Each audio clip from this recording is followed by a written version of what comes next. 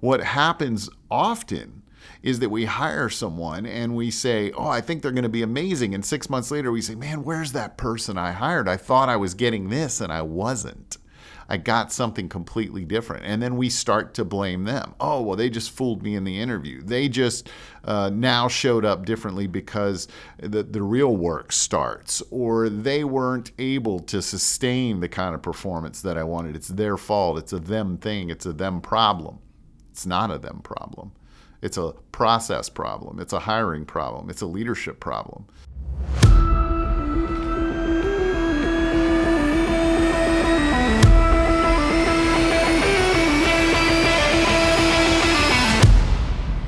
Hi, and you just entered the Leadership Gym. I'm Randy Hall. I'm an executive coach and leadership consultant, and this is the place where we work on our ability to lead our team, lead our business, and yes, lead ourselves. If you are looking to improve your capabilities as a leader, you are in the right spot. What if I told you that most of the feedback delivered by managers not only did not achieve its goal of helping someone else get better at doing their job, it actually more often disengaged that person and made them less effective at their job? Well, the truth is that the way many managers deliver feedback does exactly that. It hurts engagement, it erodes trust, and it doesn't help performance.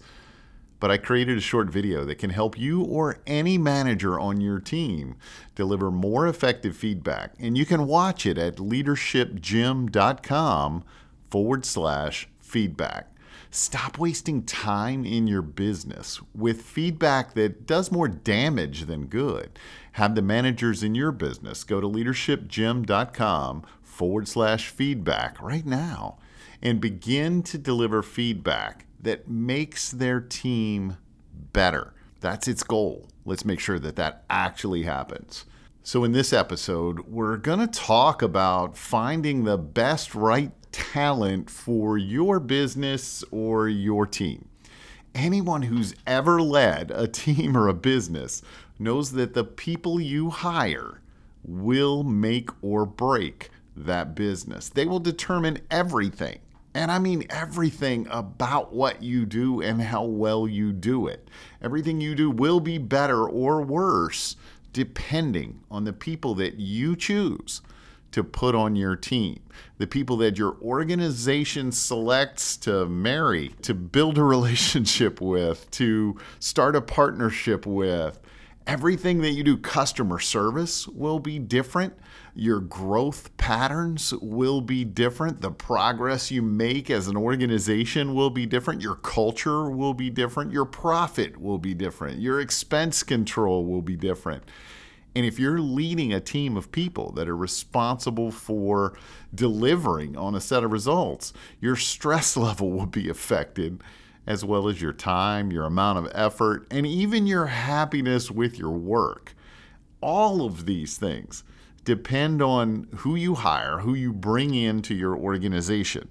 I've worked with a lot of managers that as I ask them what keeps you up at night or what causes your most stress or what do you like least about your job, it is what they sometimes term the people problems. And the reality is that we hired the people problems, we coached the people problems, we onboarded, we trained, we led, we supported, we worked with. We are ultimately responsible for the people problems in our organization. And that's our job as a leader, is to, yes, bring the right people in and then coach them effectively, lead them effectively, develop them effectively. So we did this to ourselves in many cases. It is completely under our control, and yet we continue to struggle with it as managers and leaders. We spend most of our time as managers and leaders with poorest performers, with our poorest performers. Many times in workshops, as I'm doing this, I'm working with leaders, we'll draw one of my favorite little charts to draw on the flip chart, and it's the picture of the bell curve. And I'll ask groups of people, where do you spend most of your time? At this end of the bell curve, pointing to the lowest end, or at this end of the bell curve, pointing to the highest end? And almost every single time, actually, I believe every single time, I just don't want to say it without being certain, So I'll say almost every single time, people have pointed to that lower end and said, that's where I spend my time. I spend my time with the performers that are not doing a great job, the people that aren't moving us forward, helping us grow, causing our team to be more successful, building the kind of culture or being part of building the kind of culture that we really want in this business or on this team. Now, no one would do that on purpose.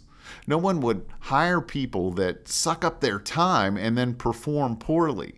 Where's that in any job description? Here's what I want you to do. I want you to waste my time and do a bad job. We'd never write that down. We'd never do it intentionally.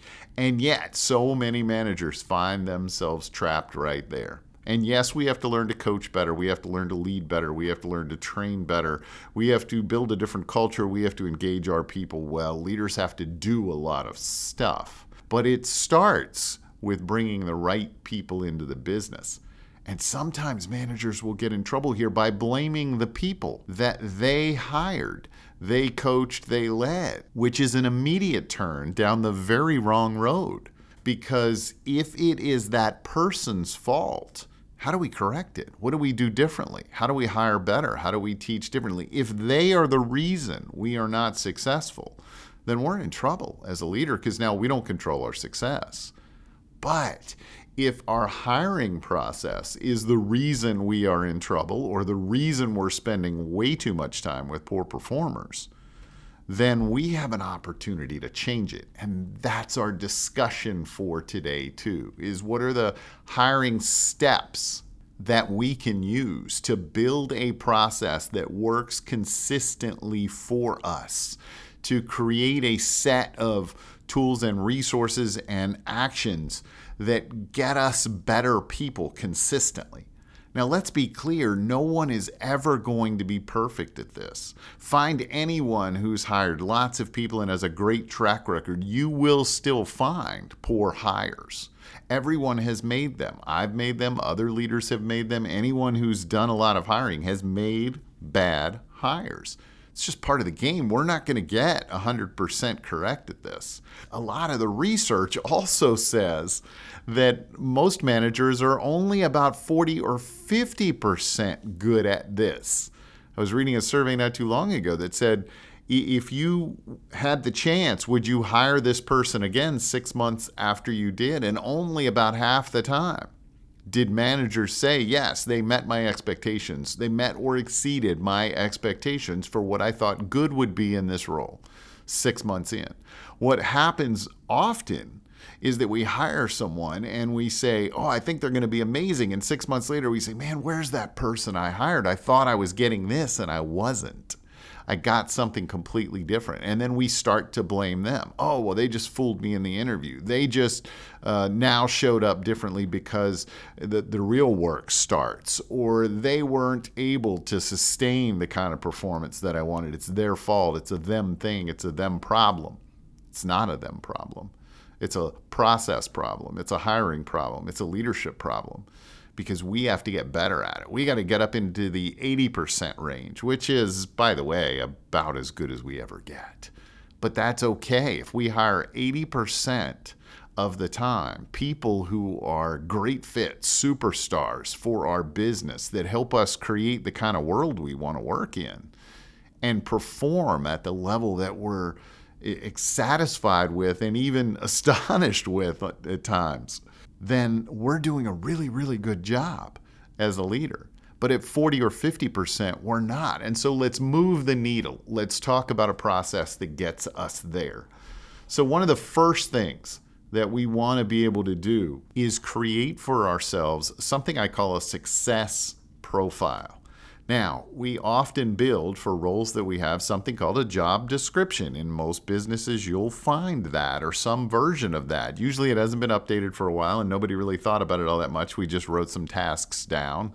Or if we're in a big organization, we've got an HR department, they've provided us with one that, again, captures the tasks they need to do. But this is not about capturing their duties in terms of the actions they need to take or the tasks or work that they need to do. A success profile is so much more than that.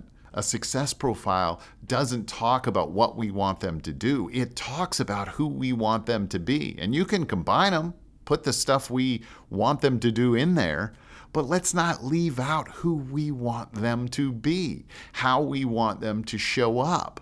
The kind of person that if we said, hey, someone in this role would be amazing if they did these things, acted this way, thought this way, attacked problems this way, had an attitude that looked like this. That's the description we want.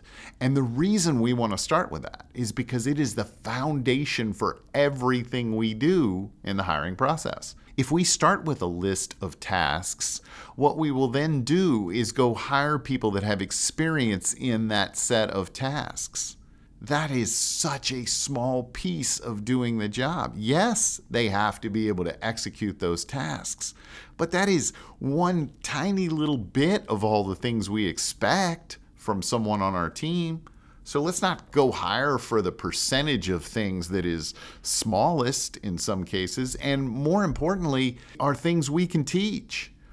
When I go into companies and I work with them and I say, hey, what are the things that you teach people how to do really well here? Well, we teach them our processes. We teach them how to sell our stuff. We teach them about our products. We teach them about this department and how we need them to work. We can teach all that stuff. But when I ask them, hey, how do you teach somebody to have a better attitude? How do you teach somebody to have a different work ethic? How do you teach somebody to show up for work more prepared and more effective? How do you teach somebody to care about a customer at a higher level? We don't do any of that well. And so let's not hire people for the things that we can teach. Let's hire people for the things that they bring to our department, our organization, our business that we can't teach and that we need them to have with them. I can teach them how to do our work. I can't teach them how to be the kind of person that's going to make us better as a business. That I want to hire for. But we don't look at that on a resume. It doesn't show up there most of the time. We don't ask those kinds of questions to explore that very well at all in most interviews. We go hire people to do the things the last person did, or what we see as the tasks of the job, which are the things we can most help them achieve greatness in because we know more about it than they do. So let's not hire people for those things. I'm not suggesting it can't be part of the process. I'm not suggesting that some competency with the skills that we need isn't also important. I am suggesting that if that's all we look at, we're going to have more bad hires than good hires. Because lots of people can do those things. Not all of them, not most of them, can do them at the level we want, with the right approach that we want, and be the person we want. That's a bigger ask. And that's what we've got to explore. Okay, so let's build this success profile. Go write down everything that you think someone should be, how they should think, how they should show up, the level of engagement they should have, how they should work with their team, how they should communicate, how they should be an example for others, how they should prepare for their day, how they should feel at the end of the day, how they should affect people around them. Go ask yourself as many questions as you can that start to craft a picture for you of the phenomenal employee at this description. That's who we want to compare our interviewees, the people we're considering, our job candidates to. A phenomenal employee at this position. A lot of times what we end up doing is comparing candidates to a vacancy. Well, everybody looks pretty good compared to a vacancy. We think, wow, there's nobody in that job. I got to go get somebody that can do those things quickly. I'm comparing them to no one doing those things. It's easy to excel when that's your measuring stick. No, I want to measure my people against the best possible candidate I could have and select them that way.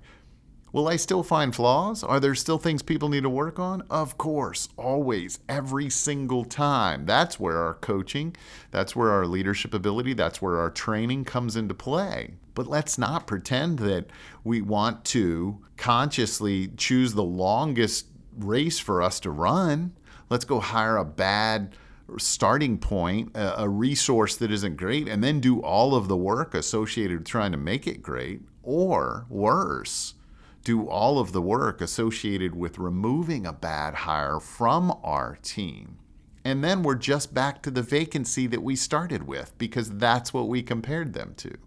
So we got a warm body. We got people that could fog a mirror or show up, maybe, but we didn't get exceptional candidates for this job. And that's what we want. We didn't get an exceptional hire. We want someone that raises the bar and makes us better because they showed up, not did the bare minimum. So start with that success profile and use it as a foundation for everything that you do. The next thing that you want to do is build an ad that casts the widest net possible. I want everyone who reads my ad to decide that it is their life's mission to come work there. And that does not mean lie. If we're not that business today where everybody wants to work, we can at least describe where we want to go, where we're headed, the kind of business we want to become, and then ask for help getting there. Hire people that can help get us there. We don't have to say, hey, this place is Disneyland to work. We don't have to make up some story about our business.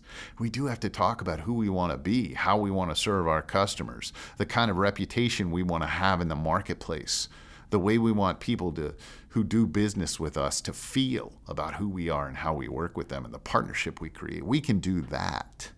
And so we can talk aspirationally about who we want to become, and also using those words, have people connect to that because that's the kind of team they want to work on. That's the kind of place they want to be. That's the kind of place they want to help create. That's what inspires people, not that you're already there all the time. And so come be part of something that's already perfect. Come be part of helping us build something that's more perfect. That's also what we want to do. And sometimes that's even more inspirational. So make sure that your ad does that. Now, sometimes people screen with their ad. They will say, no, I want to write an ad that says must be dependable, must be accountable, must show up on time, must be better than the last person we hired because we had to fire them, which is kind of what it says. And you know what people think when they read that? Why do I want to go work there? It's full of a whole lot of things that people must do, clearly because they've struggled to create an environment where people do that, clearly because they've built an organization that isn't performing or even headed in the direction that they want it to. And the best employees get to pick the best places to work. The people we actually want to capture in our recruiting net somehow are people that have choices. They can get hired anywhere. They show up in a way that people just fall all over so they can get them on their team. They actually create this dynamic where we try to sell them on coming to work for us because they're that good. They get a choice in where they work, and so they don't pick the ad that says, must do this, must do this, must do this. That sounds more like prison than it does a great place to work. So I don't want to write an ad like that. And I also don't want to screen with my ad. That's lazy for us as leaders. We want to screen with our process. We want to cast as wide a net as we possibly can with our ad in the hopes that we've got a few people in there that are incredible, that are amazing for us. Now, immediately what people do is they say, well, I don't want all those applicants because then I, as the manager, have to spend all this time reading all those resumes and going through that. But that's flawed thinking for a lot of us because no, we don't. We simply build a process that does screen after an amazing ad. And the process we want to use that does screen after an amazing ad are some early hiring questions, some screening questions. And we can send these out in an email. Hey, thanks for applying for our ad. We're excited about you wanting to be part of our business. We'd like to learn a little more about you. Here's 3 questions I would love for you to answer for us. Now, candidly, we want to come up with good questions there, but honestly, it doesn't matter a lot. We can ask questions like, what kind of team do you want to be part of? We can ask questions like, hey, talk to me about your best day at work. We can ask questions like, hey, tell me about a time you've contributed to a team and made them better. They will give the recruit, the candidate, a sense of who we are and what we care about. So we want our questions to do that. But here's the magic in screening questions. Half your people won't even bother to answer them. Great, they saved us time. Another big chunk of people that get those questions will answer them so poorly that you can screen them out immediately. They will use bad grammar, or they will use bad punctuation, or they will clearly not proofread, or they will do things that give you clues about their diligence, about their effort, about the time they're willing to put in, about their work ethic. And then another chunk will answer with things that we immediately can see is not a fit with our business or where we want to go. We can immediately see that they're not the kind of person. And so we get to rule those out too. In a matter of seconds, looking at screening questions, we can decide whether these people move further in the process. And so we take our 100 candidates or 1,000 candidates, whatever they are, and we're down to maybe 15 or 20% of those that we actually have to look at the resume. Now, don't make the mistake of going through all the resumes anyway. That's foolish. Now we're wasting time reading about the skills and history of people we don't care to hire, because they either didn't send back the questions, or they won't send back the questions, or they didn't answer them in a way that make them a fit for our business. They don't connect with that success profile we built. So don't worry about casting a wide net. Just have a better process for screening after you do. So we have the screening questions, and then we build our interview questions with the tools, the resources, the foundation that we created in our success profile. We build those questions. If I said I need somebody that shows up with a great attitude, which is often part of who we want as an employee, great. Now I'm going to ask questions that explore their attitude. And I'm going to use questions like, hey, tell me about a time you've made people around you better because of the way you showed up.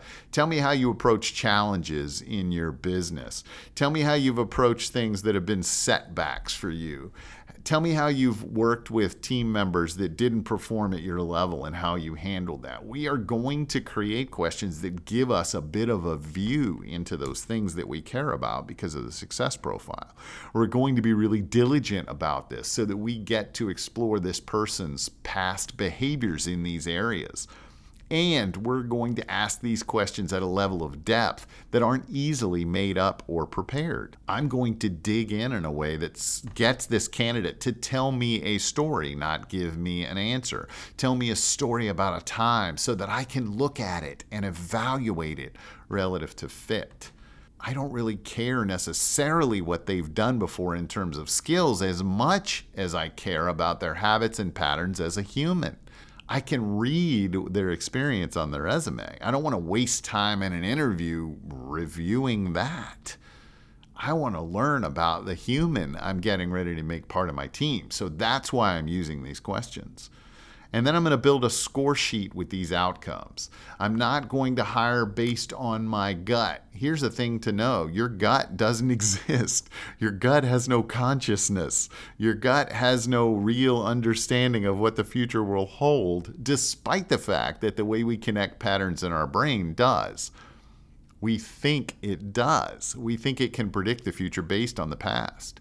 And what happens is we get a bias associated with that. If we had someone who was a great employee in the past and they behaved a certain way, if this person comes in and sort of reminds us of them or acts in some of those ways or is bubbly or outgoing or some of the things we might have connected with that other human, we're going to see them as a good candidate. That's what our gut does, even though our brain really does it.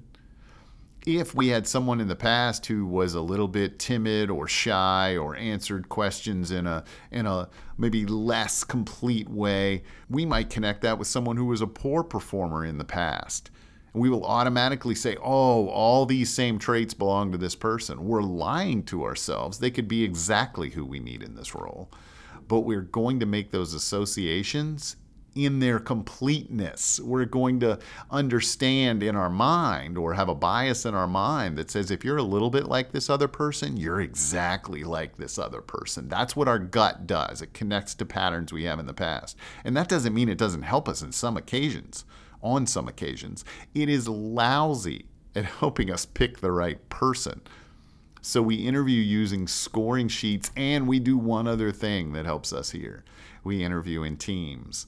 We have as many people as possible look at this candidate. We take the team that they're going to be part of, and we use those people to interview. Now, we teach them how to do this well. We teach them how to ask the right questions. We teach them to review this success profile, maybe even contribute to it. We teach them to get this person to tell us deep, detailed, real stories about their past behaviors so we can make assessments as to whether or not they fit. But we involve them. And sometimes this means this candidate has to go through 2 or 3 or 4 hours of interviews, sometimes more than that. I've interviewed for jobs in corporate America where I've been through 7 or 8 hours of interviews with lots of different people. They do it because it works. So finding a process that gets us a smaller margin of error because we involve more people, because we have score sheets that they turn in, and we score each question. 1 being, not in line with our success profile, and 5 being completely aligned with our success profile. Not my gut, not what I think, not how I anecdotally see this person, but our success profile. That's why we build it in the first place. So make sure that we use a team of people to help us here. And the fact of the matter is that if I helped hire someone, I'm actually more invested in their success. That team helps them become more successful after the hiring process, rather than, in some cases, dealing with someone management gave us that we're not sure if they're going to make it or not, and we'll just watch them sort of experience this baptism by fire, because that's how I had to do it, and we'll see if they make it. We won't support them as they make it nearly as well as we could. But if I'm part of the hiring process and I actually helped this person, help decide on this person being part of the team, help this person become part of the team, I'm invested at a very different level. And I now want to help my choice turn out to be the right one. And so it does that too for the team that they're going to be part of. So make sure that you don't just use your gut, your intuition, your experience, any of those things that we think we have to miraculously predict how these people are going to perform. We might get that right sometimes. We're going to get it wrong just as often. Let's build a process for our business that we and all of our managers can use to do this effectively, consistently, comprehensively, in a way that creates the right raw materials, the right talent, the right people for the future of our business. Because everything depends on that. And if we get that wrong, we simply have too heavy of a lift now as leaders and coaches and mentors and trainers. We've asked ourselves to do far more work at a much higher level than maybe we're prepared for or want to spend our time on. Let's spend our time on helping people that could be great and aren't yet get there, not people that are really struggling, work their way up to mediocre. That's not how great leaders spend their time. And if we find ourselves spending all of our time there, we're missing the opportunity to go build a better future by working with people that can help us make that happen for our businesses, for our customers, for our partnership, for our success. So build a process that does this well. Use the tools we've talked about here to make that happen, and go make a difference.